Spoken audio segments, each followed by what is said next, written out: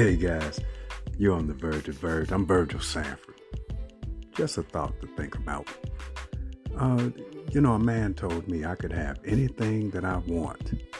I thought that was an interesting comment. I didn't really believe that I could have anything I want. And then he asked me, what is it that you want that you do not have, and why don't you have it? I thought about it, and he said these words. If you don't like the results that you're getting, change the results. Change what you do. And you start by changing what you think. I don't think we really understand the potential that we have as far as who we are. We are actually co-creators of the Almighty Creator God.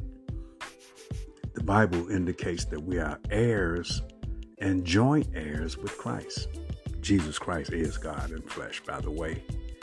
The Word became flesh and dwelt among us, and many of us did not receive him, and he came among his own, and we didn't even recognize. The law of recognition, the thief on the cross, one recognized who he was, and he was in paradise. The other one did not recognize who he was, and he was cast away from his presence. So being that we are the greatest creature that he created that's living, made in his likeness, meaning that we are like him, we have the same abilities. Not that we are God. He is God, and there beside him there is no other God. But we have the same abilities. He's given us dominion to subdue, to rule over.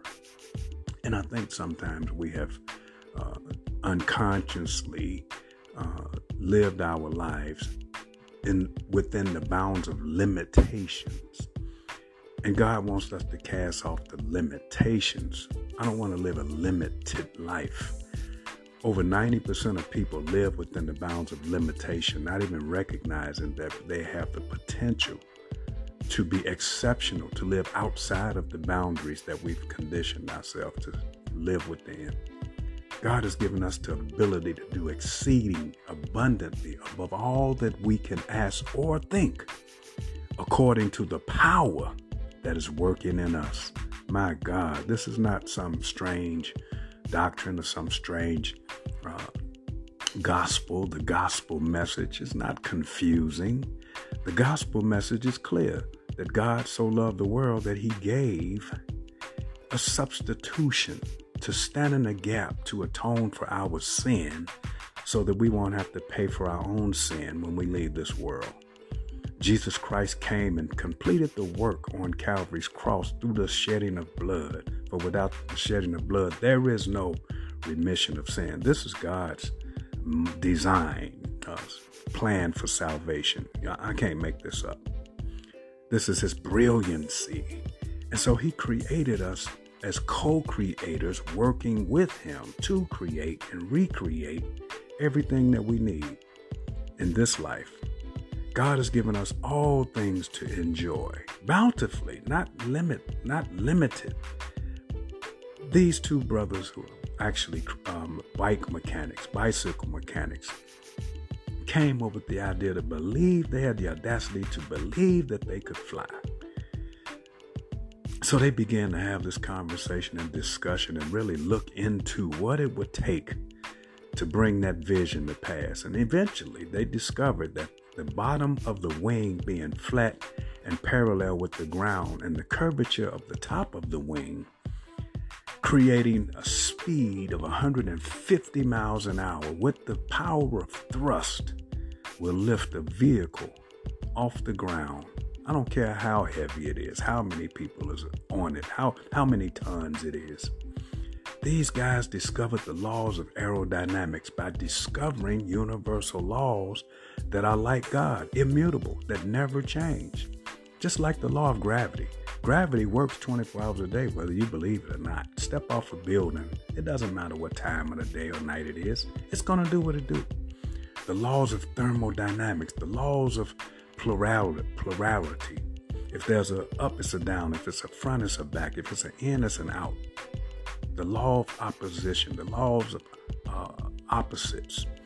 a negative and a positive. There's always a negative and a positive. You've never seen a one-sided sheet of paper. Everything has an opposite. And everything that has been created has been created twice. First in our mind, first in our imagination. And then we bring that into reality. These brothers created a vehicle that could lift off the ground and at their command come down from the air.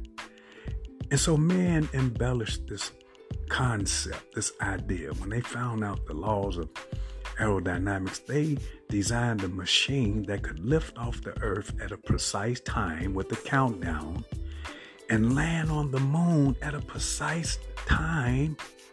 And not only that, they got a car up there driving around, playing golf on the moon. What is it that we cannot do? Man, I'm saying simply this. Don't limit yourself. God has so much more for you than what you want for yourself. Begin to seek the mind of God, the deep things of God, and I promise you, He will reveal to you your potential. I want to live my full potential. I want to realize and experience everything that God has created for me. This is the day that the Lord has made for me. I choose to rejoice. I choose to be glad in it. I thank God for giving me the mindset to recognize and understand who He is and who I am in relation to Him. We haven't been created with just a genetic code and that we operate on instinct like the birds. They gotta fly south. But He's given us free will to choose, to make choices, to design, to create.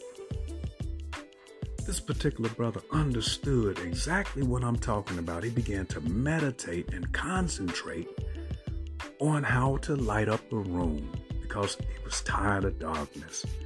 So as he began to meditate and open his mind up, he began to attract means and ways to create the incandescent light. And with this creation, we're able to flick a switch and the light appears and darkness flees. But at the same time, someone else took that same concept and those same laws and said, what could happen to this same incandescent light if I narrow it down to a beam?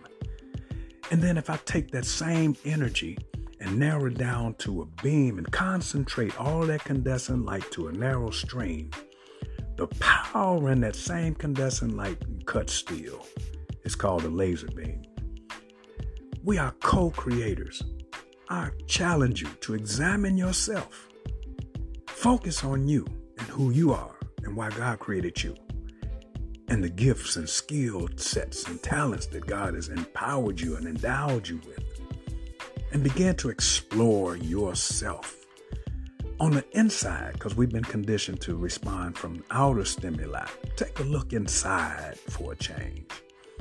And I imagine that you would discover secrets and things about you will begin to unfold that you never could have imagined. And you'll find yourself experiencing different things because of the paradigm shift. The paradigm shift is a paradigm that has been brought to understand that we operate based on our habits. We're creatures of habit. We're habitual creatures. And we operate unconsciously. Tying our shoe. We don't even have to think about it. If we change the way we think and shift the paradigm, I promise you, you'll have different results. This is something that I just wanted to share. I don't claim to know everything, but I'm really learning about who I am and who I am in relationship to God. He created me for a reason. I have a purpose for being on the planet Earth. There's only one Virgil Sanford. And there's nobody that has ever existed or that will ever exist out of billions of people that He created can do exactly the same thing or the same way that Virgil Sanford does it. No one thinks like you.